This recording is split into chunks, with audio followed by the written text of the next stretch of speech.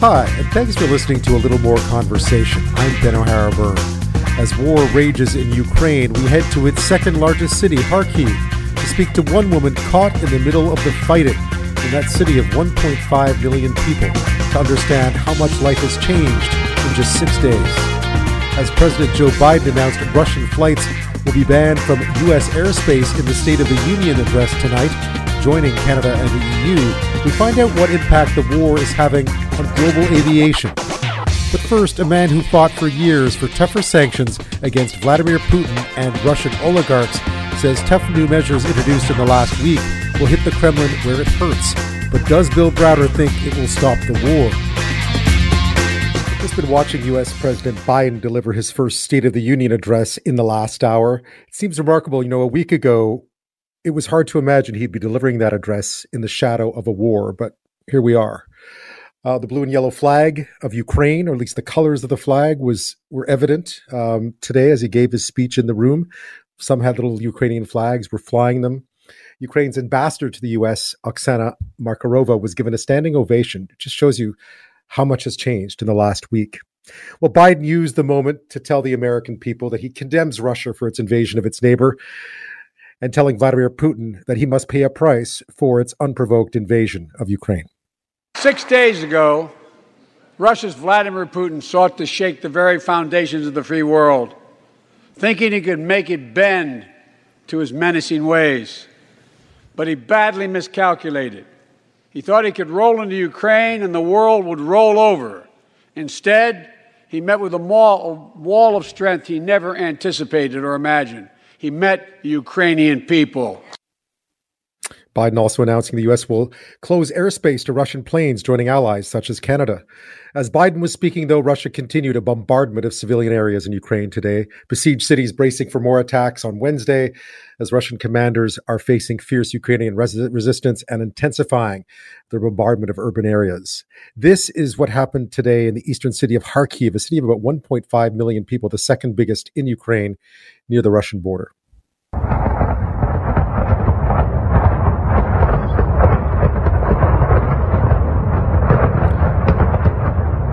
The international community continues to try to get Russia to stop. Today, Canada announced it will expand its sanctions to target more Russian oligarchs close to Putin and businesses.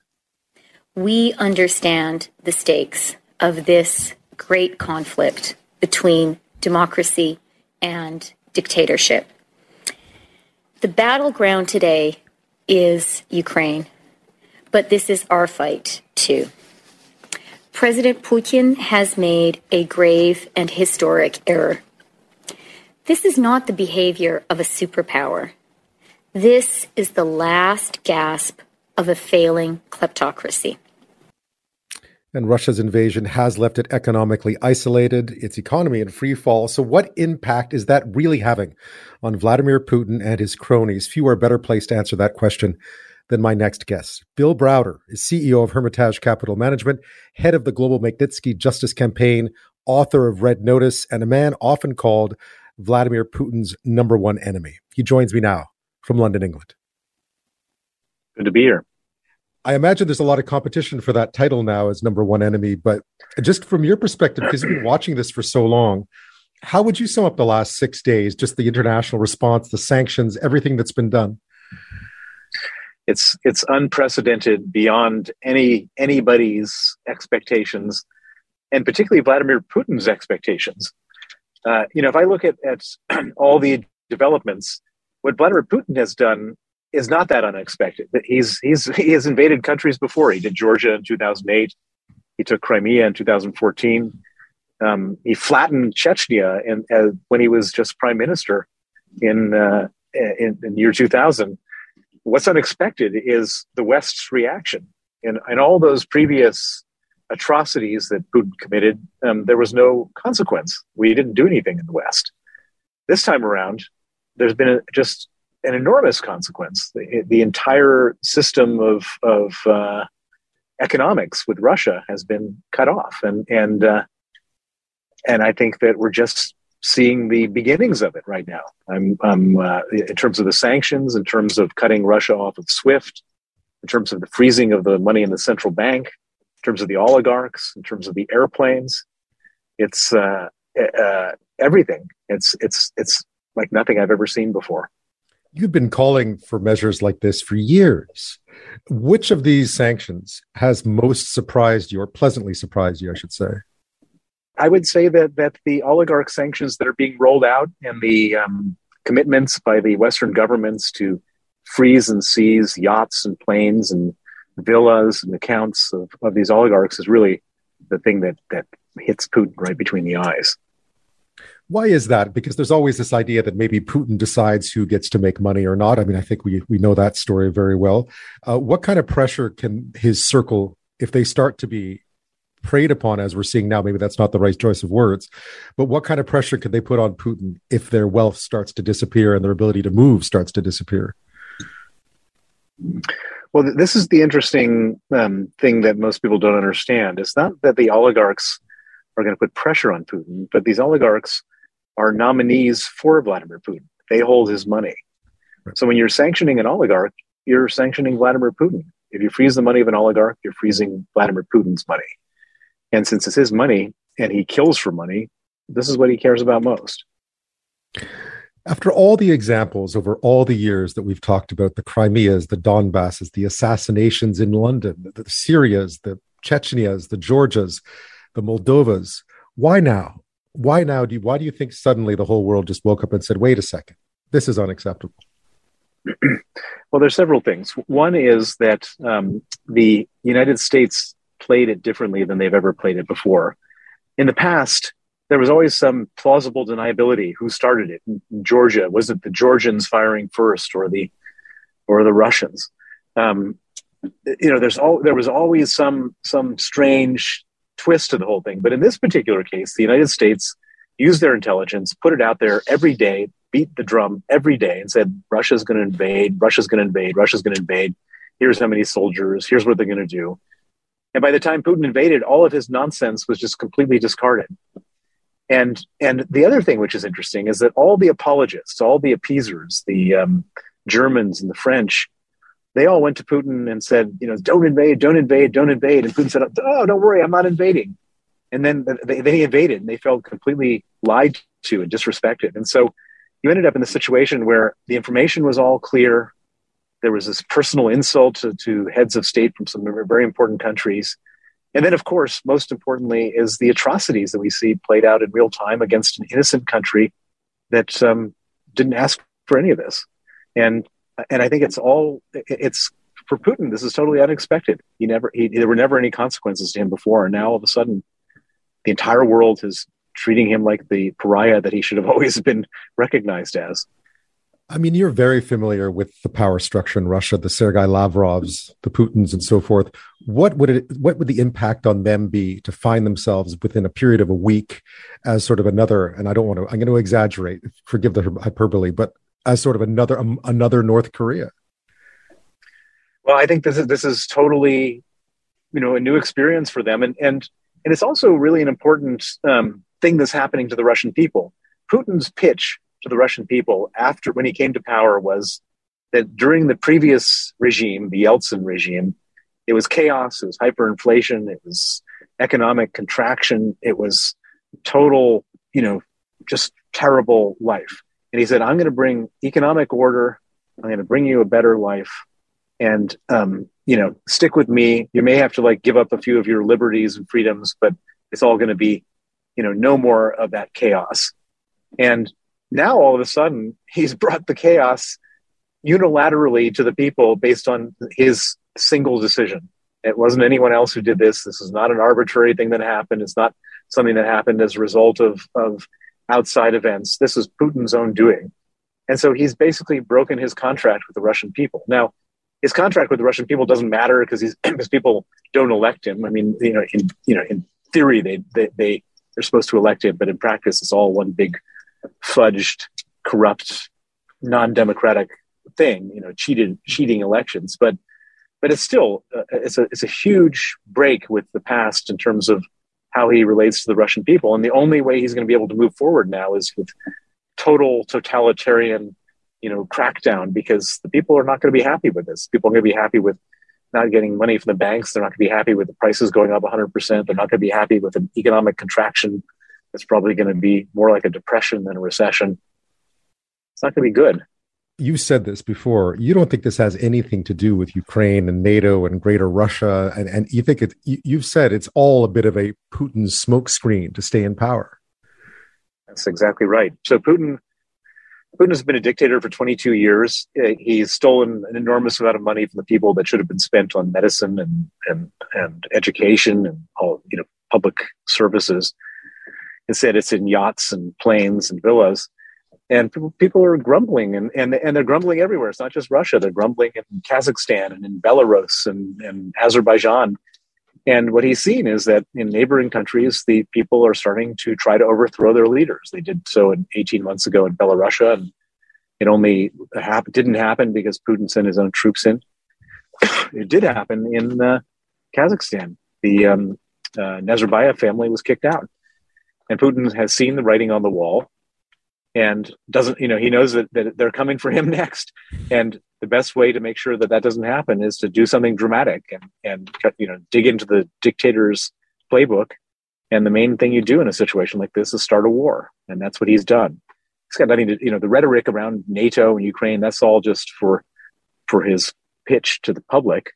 But that there's, in my mind, there's nothing to that at all. It's just purely a desperate little man who's been there for 22 years, who understands that if at the moment he loses power, he goes to jail, loses his money, and probably dies. And therefore, he's got to stay in power to the end of his natural life. And the only way to do that is by starting a war. I'm back with Bill Browder, CEO of Hermitage Capital Management and head of the Global Magnitsky Justice Campaign, author of Red Notice. You would know well how these sanctions will hit the inner circle, Putin's inner circle. Do you think that he's in any position now to find some way to retreat? Putin doesn't have a reverse gear. He can only go forward. He's a man who has to show power, strength. He's living in a prison yard culture where he absolutely can't show any weakness. And so there's no chance of him retreating. It doesn't matter what we do. He's not going to retreat. The main reason for sanctions is to basically cut him off so that eventually he has no more money left to wage this war. It's a very expensive war. And the central bank reserves are now frozen. Hopefully all the offshore money of the oligarchs will be frozen. Hopefully all sorts of resources and money coming from the West with all these Western companies stopping doing business in Russia will be frozen. And as a result, one can hope that he just runs out of money. That's how we ended up winning the Cold War. That's how it was, because they ran out of money. And that has to be the strategy here. We always read about how much money he's stashed away for this very moment. In fact, I think the last time we spoke, we talked about his sort of war chest. How quickly does that war chest vanish under these circumstances? Well, so in theory, he's got a $640 billion war chest at the central bank, but most of that money is held in currencies that are frozen, so he doesn't have access to that money. And sovereign wealth fund is frozen. And then the oligarch's money, where he holds money offshore, is also frozen. So it's very quickly he's going to run out of money. There's no question. What have you made of kind of companies? So, I mean, we've seen governments obviously unite, but also Western companies now who have been reluctant to do much in Russia over the years are now also packing up and leaving, which might be an even worse sign for the future for Russia. Well, I think it's a very strong sign for containing Putin, because they're all doing it now. I mean, I could have never imagined in my wildest dreams that BP would give up their stake in Rosneft, or that the shipping companies would stop picking up loads in Russian ports, or Warner Brothers stops delivering movies in Russia. It's all very unprecedented and dramatic and helpful to this cause. And I think that we're just seeing the beginning of it. That you're going to see more and more and more and more. And I mean, basically, no Western company can legitimately carry on doing business with Russia the way that this has now been positioned. And so I think it's extremely powerful. This is what ended apartheid, was the disinvestment and total blockade of economic activity with South Africa. I can imagine, I mean, this is an industry you know very well, but I imagine even foreign investment in Russia will dry up. Oh, there's not going to be any foreign investment at all.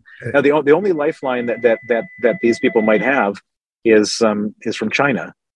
China may be the lender of last resort, China is not going to do that on terms that are going to be very attractive to Russia. So I think that it's all pretty terrible for Vladimir Putin. One always talks about what it might be like to back someone like Vladimir Putin into a corner. And I think the fear is that whatever happens is going to happen to the people of Ukraine. When you look ahead to the next week, month, do you have any sense that this is going to get better before it gets much worse? Well, I think that we've seen the best we're going to see. The Ukrainians in the first 5 days have fought off the Russians valiantly, but and made Putin look ridiculous. Like, all this columns of tanks all burned up and cars running out of gas and the whole thing. Putin looks ridiculous. And he can't stand being humiliated. And so I think you're going to end up seeing him really, lashing out to show how brutal he is. And so I'm sort of weeping in advance for the Ukrainian people, because I know what's in store for them, and it's not good. When you look back at all the years you've been fighting this fight, is there any gratification at all in the "I told you so" of the last week? No, there's no gratification. All I can do is feel horrible about what's happening and terrified for the Ukrainians and terrified for ourselves about what's going to happen going forward. I mean, this man is a madman with nuclear weapons, and God knows he would use them if that was his ultimate last resort. And it doesn't matter what I was saying for the last 10 years. All that matters is what's going to happen now. And I don't have a good feeling. Yeah, I think everyone shares that everyone shares that sense of deep unease. It's even hard to describe to some extent. Bill Browder, thank you so much again for your time. I appreciate it. Thank you. Ukraine's president spoke to the European Parliament today via video link, making his case for his country's membership in the EU, the European Union, asking them to fast track. The EU Council listened to him. He was speaking through an interpreter who became overcome with emotion while trying to relay Zelensky's words. Have a listen. We are fighting just for our land and for our freedom.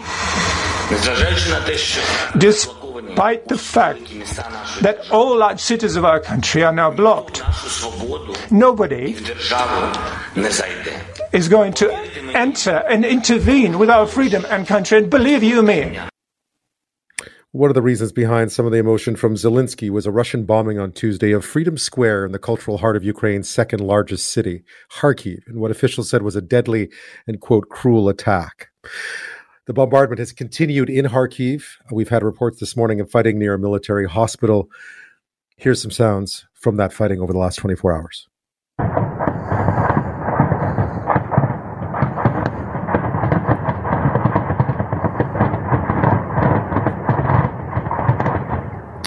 Now, it's hard to imagine that just a week ago, this was a city at peace, a tense peace, but peace nonetheless. Joining me now from Kharkiv is Svitlana Prystupa. Svitlana, thank you so much for taking the time to speak to us today. Thank you. I mean, we've been hearing so many reports from Kharkiv over the last 24 hours. Clearly, I think the whole world has now seen what happened at Freedom Square. What has it been like to be in the middle of it? What have you been doing? Actually, my family and I are hiding in our apartment.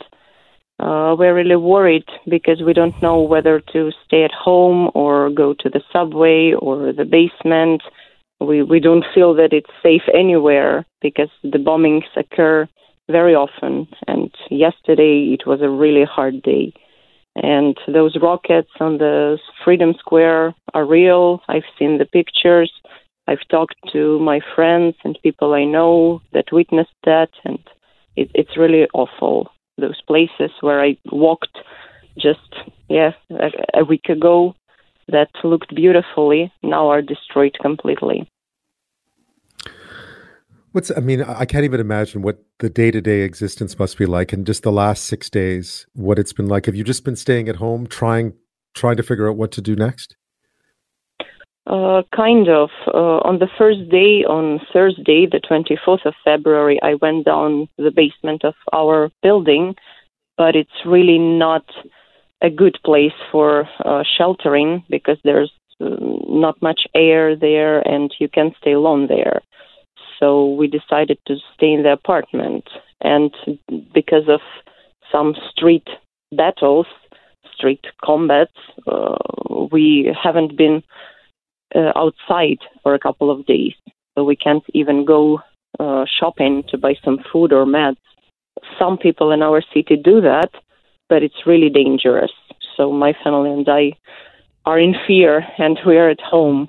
We are just finishing our food supplies that we have here and hoping that we will be able to buy some more. You're there with your mom and your sister, is that right?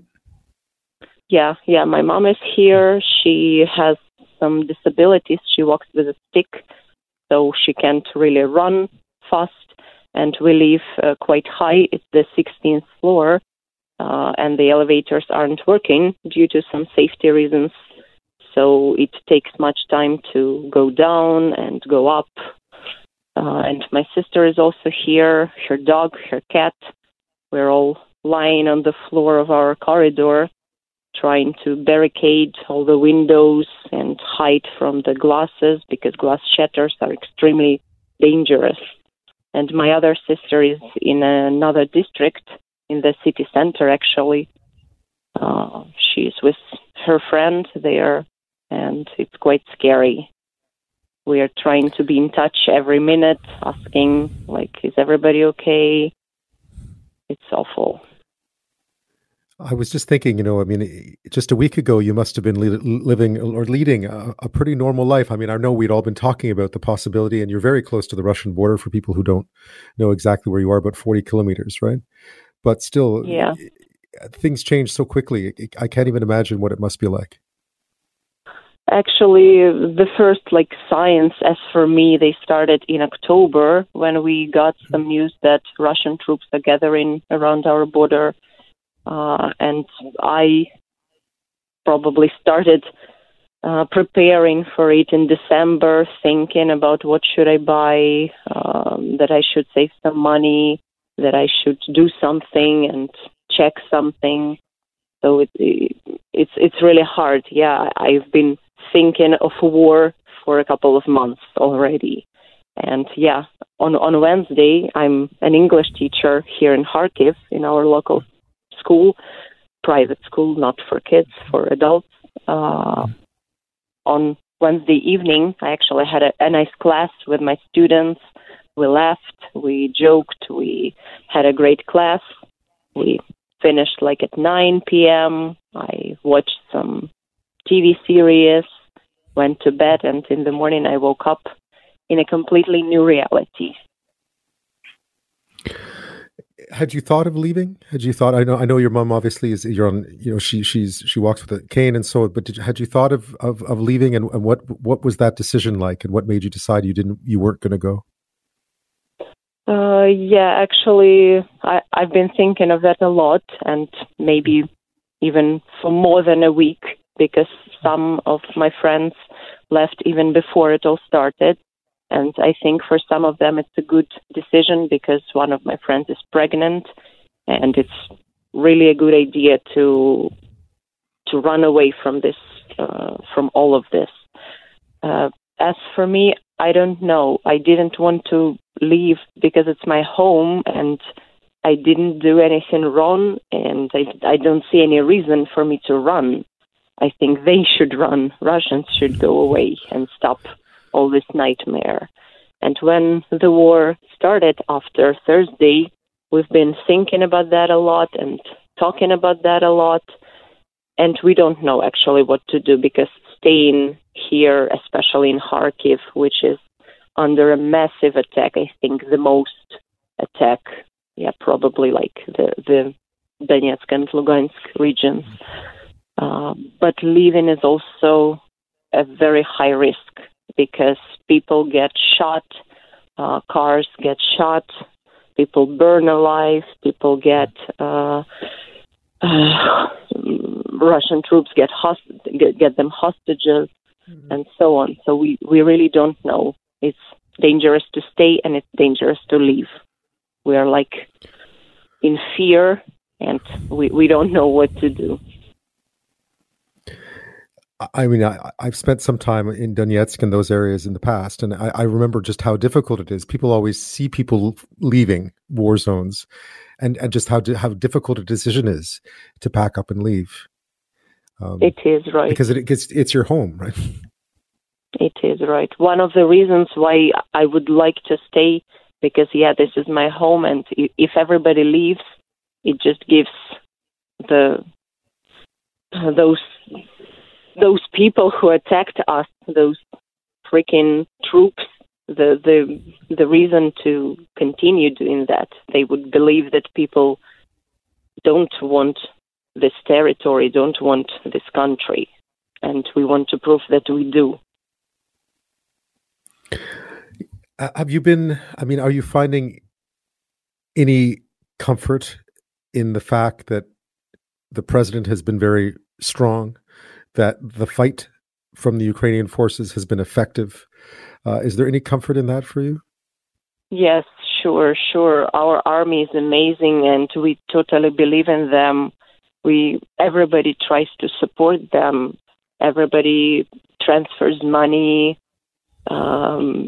A local person, I don't know him, he's not my friend, but he's a musician here in Kharkiv, and every day he tries to buy some food, some supplies, and he drives them to the soldiers, our Ukrainian soldiers, to help them and support them.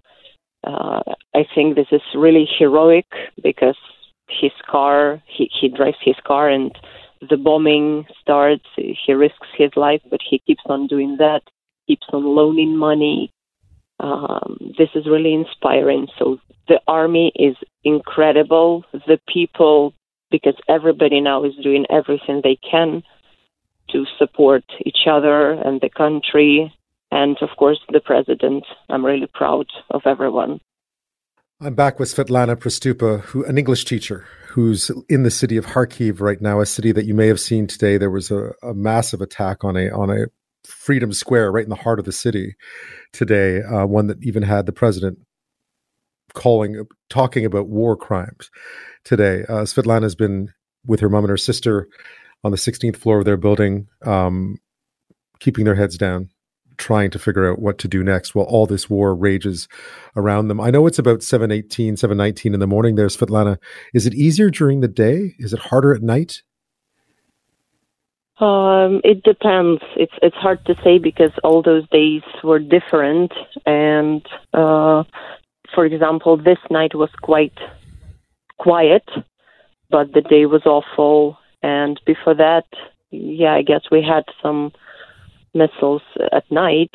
So it's really hard to say, because they occur at different times with different regularity, and it's really hard to think of like so-called schedule, because when we hear silence, we try to grab our coats and run outside to buy some food. But when we just open our door and step out, we hear the bombing again, and we run back to the flats. So it's really hard to say when it's going to happen next. In a minute, in an hour, we don't know. So you make it down the 16 floors, get outside, and then all of a sudden the sounds of, you must always be just waiting to hear the sounds of something flying. Yeah, we're doing exactly that. And it's even scary to go to the bathroom or to the kitchen to grab some water or food, because we don't know whether we should go somewhere near the windows and risk our life, or maybe keep on staying in the corridor and lying and covering our heads. You'll have to get food eventually, right? You'll have to, I guess.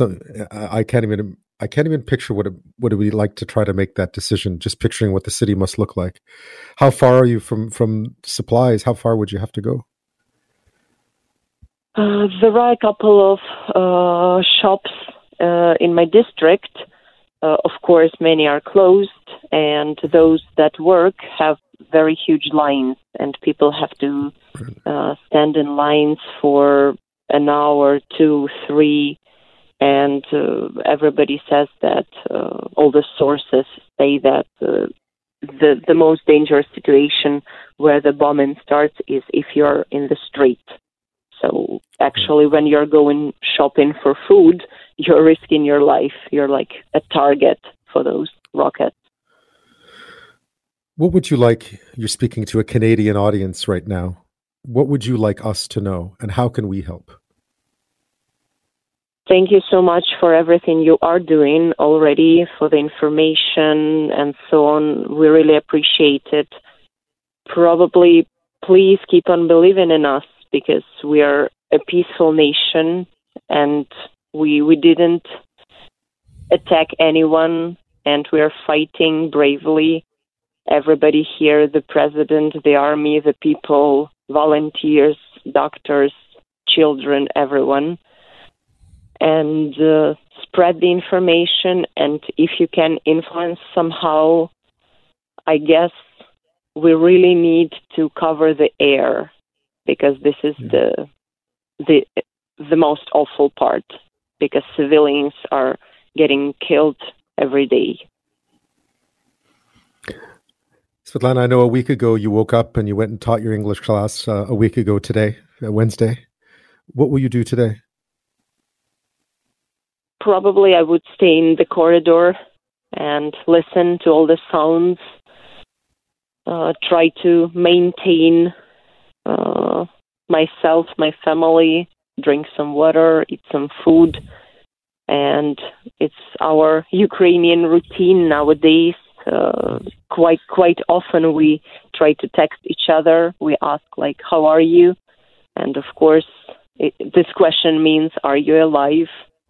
And we're all in touch. We're all trying to support each other. We're even trying to joke and keep our morality, keep our spirit up. So our people are amazing, and I'll try to continue keeping the spirit up, believing and living, I hope. Well, Svitlana, given the circumstances, you're sitting in a hallway waiting right now, hiding, staying safe. Thank you so much for sharing your story with everyone in this country. I know that people here need to know what's happening for real, what this is really like to be in the middle of something as awful as this is. And I think I truly appreciate your time. And thank you. Obviously, we wish you health and we wish you safety. And we can only hope that this ends soon. Thank you so much. Svitlana Prystupa, speaking to us tonight from Kharkiv in eastern Ukraine, Ukraine's second largest city, a city of 1.5 million people, under siege in some ways from Russian forces over the last 6 days. Today there was a dramatic explosion, Russian missiles raining down on Freedom Square at the cultural heart of the city. Svitlana telling us that she's been essentially lying in the hallway with her mom and sister for the past 5 days, afraid to go to the bathroom, afraid to go to the kitchen, afraid to go outside, 16 floors up, elevators broken, afraid to go get food. That is the very, very, very awful truth about what living in war is like. It's been kind of hard to keep up with all the measures that have been introduced against Russia in the last 6 days. One of the latest from Canada, a ban of Russian-owned or registered ships from Canadian waters and Canadian ports. So from sea to sky, many countries are clamping down on Russia's freedom of movement these days. In his State of the Union address tonight, U.S. President Joe Biden announced it was banning Russian flights from its airspace. Canada and the European Union did that a few days ago. Russia did the same to us in return. Here's Joe Biden.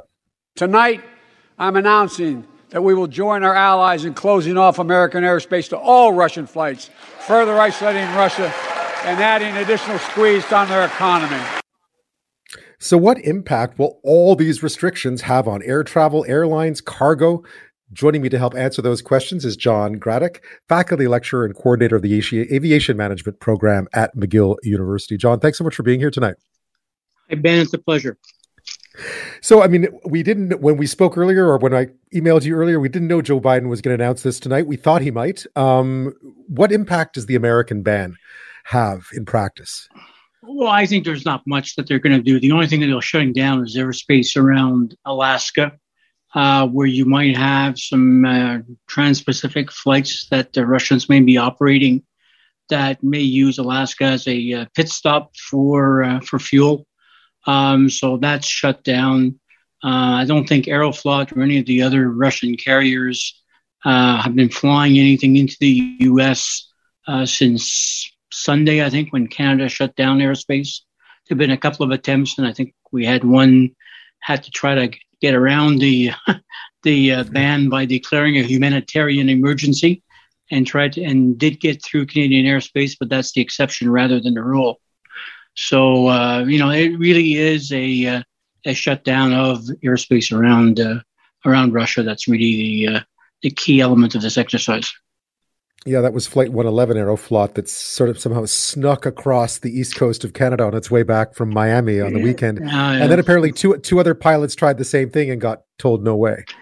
Well, I think that the NavCan got a little wise and they let one go through. But when they all start using the same excuse, I think that's when the hammer came down and said no way. So subsequent aircraft were denied entry into Canada. When you add this all up, Canada, the US, the European Union, what does this do? Clearly it essentially shuts down Russian planes from flying, more or less. Well, it does to a certain, if you want to get out of Russia and you want to go west out of Russia, anywhere you're in Moscow or anywhere else, the only way you're going to get out of Russia now is basically is flying out east or southeast. And then be able to fly into those intermediate points and then get out. So Air India, as an example, is flying flights from Vancouver to Delhi, and they are going over Russian airspace. So whereas Air Canada's flight from Vancouver to Delhi is going via Dublin, Ireland. So and they're skirting Russia altogether. So there's been some airlines that have, been very, very diligent in enforcing the ban. Other carriers, other countries, such as India and Singapore and those in the Middle East have not really banned their airspace. The airspace really has been a European effort and now a North American effort to kind of contain the Russians. And so the Russian border, the western border with Europe, is now literally, they're locked in. What's the impact then? I mean, what impact does this have on Russia, and why would it be seen as being an effective way of trying to contain Russia or hurt the economy? Well, it's a way for, it's a message that I think the Europeans are giving to the Russians that we have a tool that they're using now, which is really restricting airspace. It's over and above whatever they're doing in terms of sanctions. So it's not just, economic sanctions being placed. You cannot transit. I think they're going after the oligarchs. They're really saying private aircraft, Russian aircraft, whatever it is, you're going to be hemmed in, or you're going to have to be, find a very different and a creative way to get to your villas in Italy or to your chateaus on the French Riviera. Or to your yachts that are sitting over in Greece. It's not going to be an easy access. You're going to have to do something creative to get there. So it's really more of an inconvenience. And I think that's where, that over and above the sanctions, I think it's really adding up to making life much more difficult for Putin and his group of oligarchs. Just to make that clear, this doesn't apply just to commercial flights. Obviously, this applies to private aircraft as well. Oh, all aircraft. All Russian aircraft, all Russian registered aircraft. Now, Russia's done the opposite, obviously. Oh, sorry. Go ahead, John.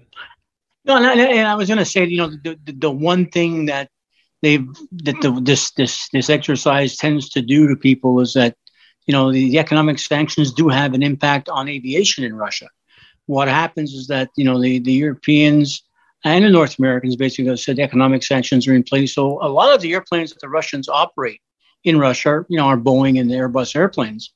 And a significant number, I'd say close to 80% of the airplanes that they do operate in Russia are leased airplanes. They're not owned by the Russians. They're owned by leasing companies, and leasing companies are, based all over the world and, mostly in Ireland, mostly in Europe. So it was about 600 to 700 airplanes that are going to be called back by the lessors over the next 30 days. and those airplanes are going to be repossessed by the lessors. So you're going to have a significantly lower number of airplanes flying in Russia, and that's going to start hampering the Russian economy, and it's going to get the Russians a little more upset about the impact of these sanctions. So there is going to be a knockoff effect from the economic sanctions on the aviation industry in Russia. Now, I know Russia obviously responded in kind, specifically to the EU, but also to Canada, no doubt to the US as well. What does cutting off Russian airspace to the rest of us mean? You mentioned a little bit earlier for commercial flights, but I gather cargo is also, when it comes to Russia, cargo is a big deal. I remember being in Afghanistan and seeing obviously lots of Russian cargo planes bringing in goods. Will it have an impact on that as well? Yeah, it will. I think that you're seeing, the closure of Alaska and the operation at Anchorage. A significant number of Russian aircraft transit Anchorage on their route, whether they're flying from Russia to the U.S. or to Europe, and closing down the Anchorage fueling location is significant. They're going to have to find some other spot to land an airplane to be able to make it from, let's say, from Vladivostok to Frankfurt, as an example. You're not going to be able to make it with your aircraft if you can't land someplace. And since the U.S. and Canada have shut down operations, it's really going to put a crimp on the Russian operations, particularly from Eastern Russia. Moscow, not so much, because they can whip around the top of the Scandinavian countries that come down if they want to. But in operations, if you're going from Moscow to Cuba and or Venezuela, you have very few options left in terms of how do you get your aircraft to fly those longer haul, high density cargo operations, because Anchorage is now shut down. Supply chains are already an issue. What happens when you take Russian cargo out of it? It's going to get tighter. I don't think that anybody's having any delusions here in terms of this not having an impact on our global supply chain.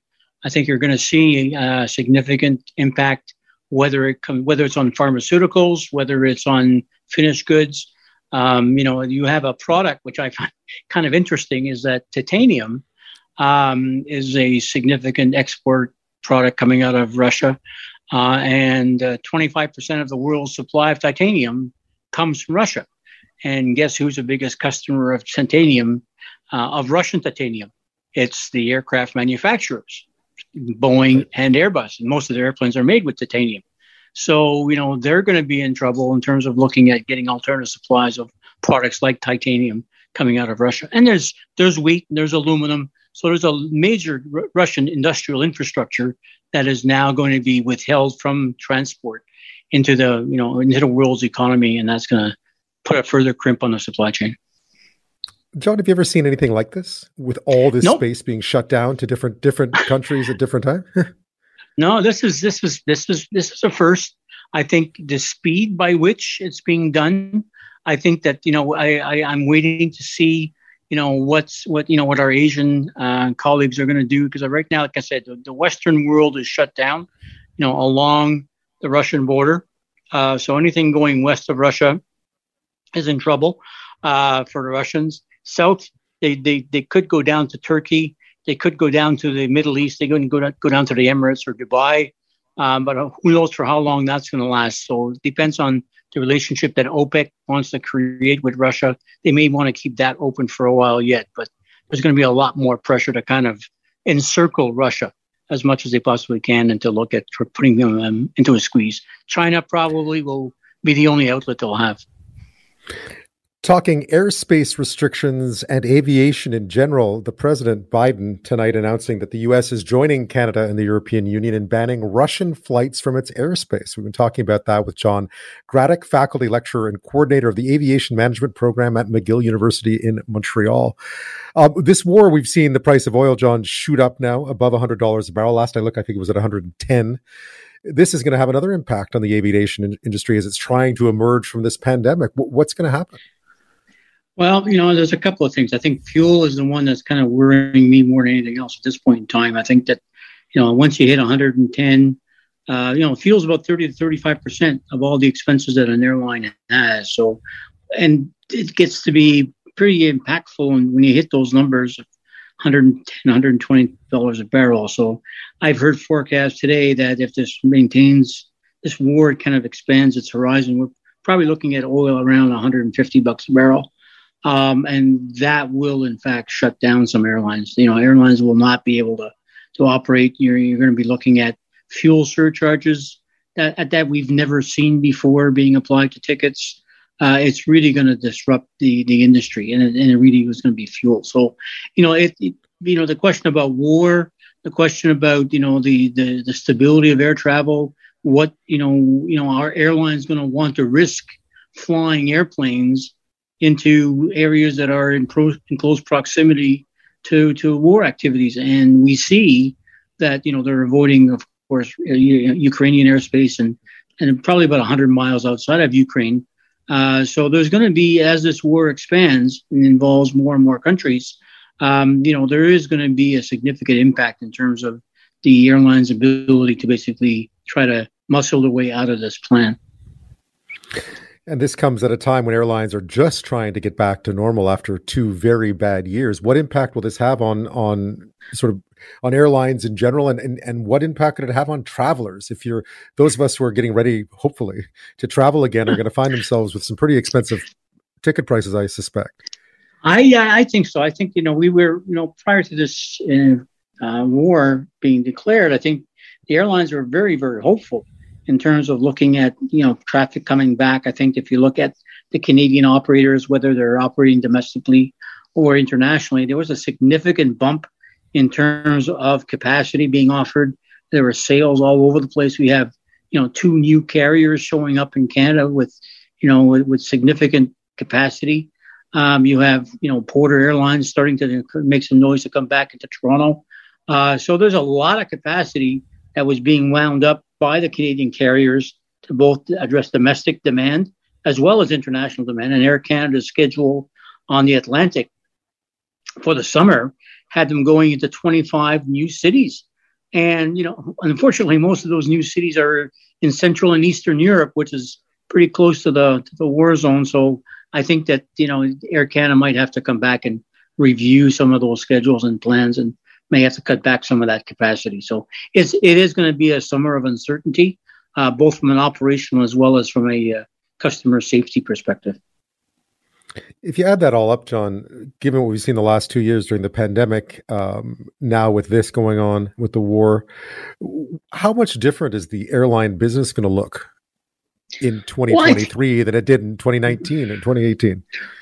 Oh, I think it's already starting to look very different. I think, if you get on an airplane today, you go through the airports, it's a very, very different experience than you had in 2018, 2019. You have touchless airports, you have sanitation, you have, people walking around with masks in airports and on airplanes. That's not going to go away soon. So that's going to be an impact on the business. You see that the airlines themselves are being very cautious in terms of looking at planning. Traditionally the airlines would in fact put seat sales on, and people would book 8 months, 9 months, 10 months ahead of time to get best deals on seats and on fares around the world. Now that planning cycle is down to weeks. Airlines have no idea what the demand is going to look like in the fall of 2022.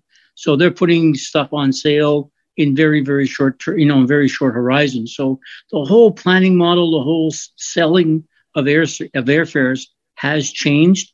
And the odds are that consumers are going to be much more weary of buying tickets that far out because their money might get stuck, as it was in 2020, with airlines not wanting to do refunds. So, the question is, the buying habits of air travel passengers will change.